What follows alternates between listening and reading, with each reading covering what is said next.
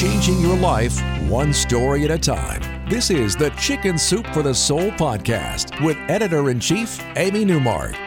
Hey, it's Amy Newmark, and it's Friend Friday, and I'm back today with my friend Mike Dow, who I like to call America's go-to therapist.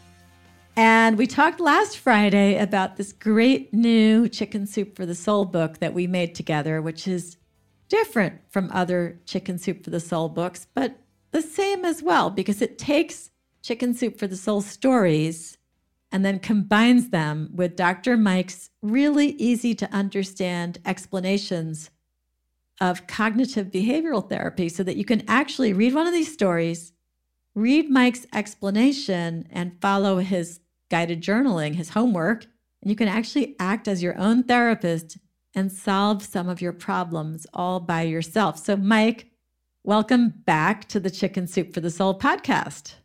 Always a pleasure. Thanks for having me back. I'm not really interviewing you this time because we are co-authors, so take it away, Mike. Yeah, so I love this book that we made, and what I want people to understand is that it is so easy to train your brain to think differently, act differently, become happy. And by the way, that's how we came up with the title of the book, Think, Act, and Be Happy. And, that's what cognitive behavioral therapy is all about. C, cognitive, is changing the way you think. B, behavioral, is changing the way you act. And, in this book, I'm going to cover 24 of the most common issues I see in my practice. I think there are going to be so many stories that each and every reader who picks up this book will say, oh my gosh, they'll have what I call a Me Too moment and really give them the tools to train their brain. And, Amy, we really are training our brains each and every day by what we do, what we choose to eat, how we choose to move with our relationships, and how we cultivate peace in our lives. So, I think people are going to be really inspired by our book. And two different issues that are, I think, so common, which are stress and insomnia, right? Yeah, so we want to talk about the stress chapter first today, and then we'll talk about the insomnia chapter as well, because they really go hand in hand. And, I just realized that even though you were on last Friday and I gave everybody your bio, I should just tell everybody again who you are. You're a best-selling author. You have a lot of books out there about brain health and happiness and managing your life better. And our listeners might have seen you on various TV shows as you're the doctor that many shows turn to when they're talking about brain health or mental illness or relationships or addiction or nutrition. You're a regular on Dr. Oz and the doctors, and you have a private practice. And one of the things you brought to this book was your understanding of the most common issues that your patients have. And we put 24 of those into the book, your 24 most common issues that you see. And Dr. Mike has a master's degree in marriage and family therapy. He's got 2 doctorates, one in psychology and one in clinical sexology. And he is a graduate of USC, where he was a presidential scholar. So this is what we're bringing to this book, the Chicken Soup for the Soul stories, combined with this amazing therapist, Dr. Mike, who really knows what he's talking about. And that's why I am so excited about it. And I already learned a lot just from working on the book with you. So yeah, let's talk about chapter 3, which I think everybody needs. Stress less and embrace your calm. I guess I should tell everybody the stories, right? The ones that you chose to talk about? Yep, April and Marilyn. Yeah, okay. So April, one of our favorite writers, April Knight has always been a really nervous person, and she used to always worry about absolutely everything. And she finally had an epiphany one day and said, you know what, I'm going to write down all the things that I worry about, and I'm going to put all these slips of paper into a box, and then I'm going to open up the box in a month, and I'm going to see what happened with all those things I was worrying about. And so whether it was like financial issues or family issues or that funny noise that her car was making, she wrote every single one of her worries down, and each slip of paper went into that box. And when she opened up the box a month later, she found that most of those issues either had not happened at all, or they had happened, but they weren't nearly as big a deal as she feared, or they resolved themselves on their own without her having to intervene. So that was one really cool story. And then the other cool story that we used to start off our Stress Less chapter was by Marilyn Turk. And she wrote about how she had learned at work how to take like big, scary tasks and turn them into tiny little tasks. It's like, I always say, like, I never look at the forest. I just look at the individual trees, and then I break the trees into tiny little twigs. And that's the only way my head doesn't explode when I look at my to-do list. So Marilyn taught her teenage son to do that because he was freaking out one day in high school about how much he had to do. And he learned how to take all of his tasks and turn them into tiny little items on a to-do list. And that's how he managed to power through them. So we used those two stories to start off our Stress Less and Embrace Your Calm chapter. And then you took it from there. Yeah, and what I love about the exercises in this chapter, Amy, because I believe that everybody could stress less these days and everyone can learn how to embrace their calm just a little bit more, is that some of the exercises were inspired by the writers. You know, I have a lot of CBT exercises that I give my patients, but what's really cool is that you're reading the story, you're reading April's story, and what would happen if you used Amy's strategy? Because, by the way, what she was doing was cognitive behavioral therapy, which trains your brain to be happier.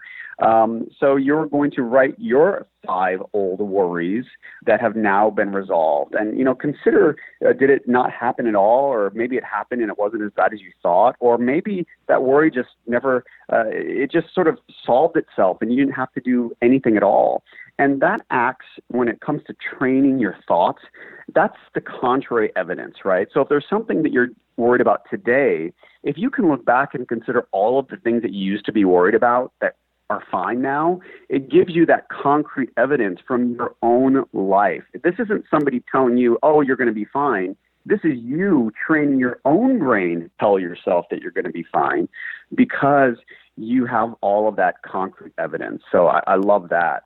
Yeah, I love the guided journal on page 36 where you have the reader write down 5 of your old worries that have now been resolved. So you're forcing them to confront, hey, you are writing down the stuff you worried about that came out okay. And then you're saying, all right, now that I've made you confront that and you admit that these 5 things got resolved, okay, now write down a new worry. And then you're saying to them, so, hey, those 5 you wrote down already got resolved. You just wrote down this new worry. What do you think is going to happen with the new worry? And you're making them say, oh, yeah. And I have started doing that myself. I was out walking a couple of weeks ago and I was thinking about something that I was worried about. And then I said, wait a minute, if I was working on page 36 of the book, I would have just written down this worry, but I first would have written down 5 other worries that resolved themselves just fine. And so I said to myself, okay, I'm just going to like pre-do this. Like, I know I have this worry, but now I'm going to like say to myself already, you know what's going to happen. It's going to resolve itself. So don't even bother to go there. You know, so it was very helpful. I love that you're using the strategy from our book. And that's what I love, Amy, is that all of the tools, they're really usable. So once you complete the journal, you can take it with you and you can use it in your daily life. So it really does help people to be happier.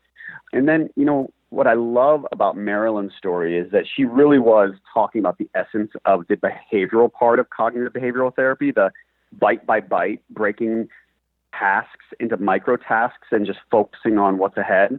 And then so what we have for you in this chapter that will help you to do that is what I call it a productivity supercharger, because you're going to, by the same token, you know, Marilyn was helping her son, but how could you help yourself and train your brain? So you're going to write 10 tasks that you have to deal with in order of importance. And then this is the simplest strategy. And Amy, it's very common sense, but if you apply it to your life, I promise it will change the way you get things done and it'll change your stress levels. All you do is focus all your attention on the first thing on that list, which is, of course, the most important thing. And then when you're done with that, you cross it off and then give all of your attention to step 2. And because I think so many of us are scattered and we have too many thoughts and we don't harness our energy. And this is a little bit of mindfulness, you know, and mindfulness and cognitive behavioral therapy go really well together. So we're using a little bit of CBT enhanced with a little bit of mindfulness to really boost productivity. And when you boost productivity and you break big tasks into micro tasks, you just feel like you can achieve it and the stress dissolves. So I think people are going to really love this chapter.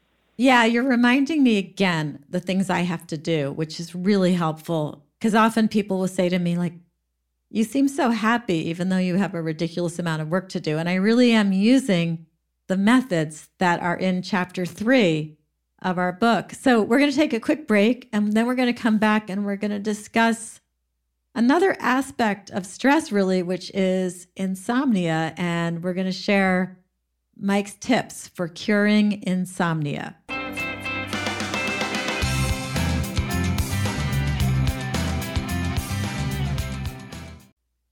Okay, we're back with Dr. Mike Dow, and we've been talking about some practical, easy to implement tips from our new book, Think, Act, and Be Happy.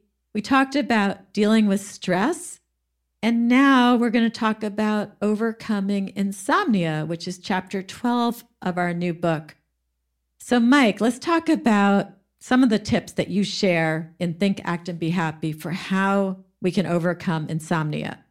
Amy, this is a really practical chapter. So the tips are really concrete. They're from CBTI, which is Cognitive Behavioral Therapy for Insomnia, which trains your brain to sleep deeper, to get to sleep faster, and to sleep through the night.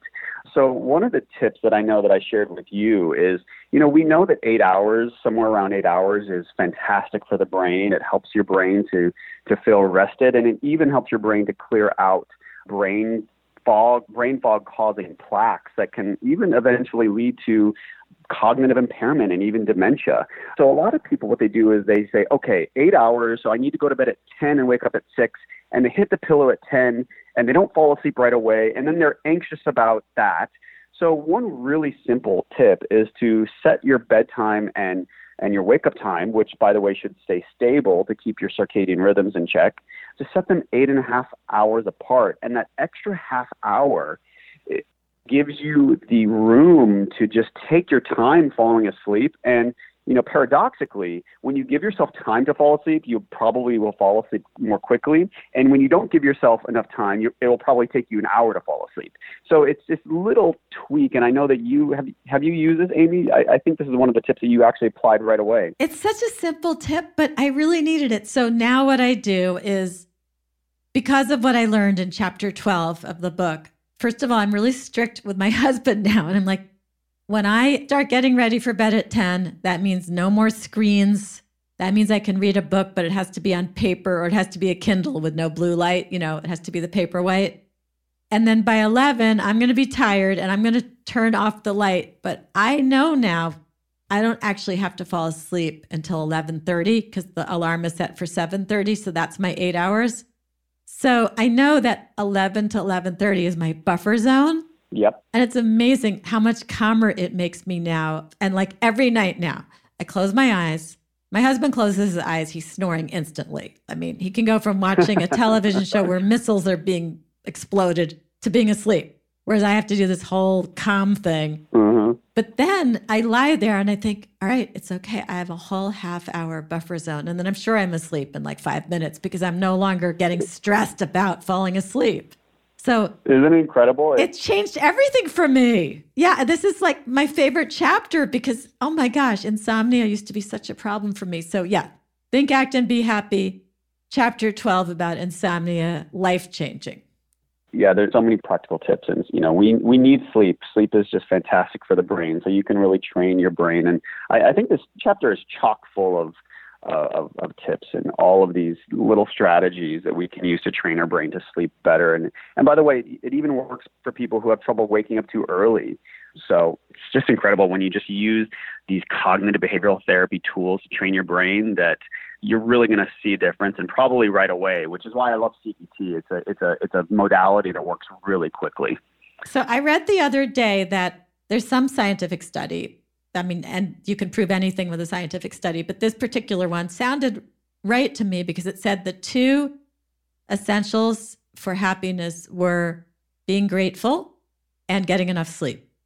And so we talk about both of those things in Think, Act, and Be Happy because we have that great chapter, I think it was chapter 2, where we talk about how to practice gratitude. So between chapter 2 and chapter 12, we got it. We got our happiness formula. We got it. Think, Act, and Be Happy. Exactly. And I heard the other day, Barnes & Noble said that sales of books about finding your happiness are up 83% this year. So if you're interested in finding your happiness, this book is a really entertaining and quick way to figure out how to do that with your own life. So I'm really excited about it. And people can find the book now at Walmart, at Rite Aid, at Barnes & Noble, Amazon, Books A Million, any place that you like to buy books. Your local independent bookstore makes a great holiday gift. The guided journaling is really, really fun and easy. Mike, where can people learn more about you? They can go to my website, Dr. Mike Dow. That's drmikedow.com. And yeah, I'm always posting new stuff, new Instagram photos, and I'm certainly talking all about our new book and how to train your brain to become happier these days. So you can go to my website to learn more. And you can go to our website, chickensoup.com, to read more about the book and also see some videos that Mike and I made that explain some of the tips in the book and show you some of the guided journal pages. So Mike, thanks a lot. I know you're going to come back again next month, and we're going to talk about 2 more chapters in the book. Thanks so much for having me, Amy. Always a pleasure. All right. And everybody, thank you so much for listening today.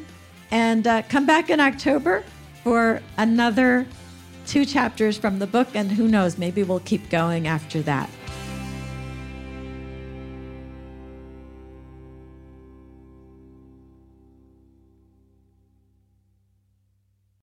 When you need mealtime inspiration, it's worth shopping Kroger, where you'll find over 30,000 mouth-watering choices that excite your inner foodie. And no matter what tasty choice you make, you'll enjoy our everyday low prices, plus extra ways to save, like digital coupons worth over $600 each week. You can also save up to $1 off per gallon at the pump with fuel points. More savings and more inspiring flavors make shopping Kroger worth it every time. Kroger, fresh for everyone. Fuel restrictions apply.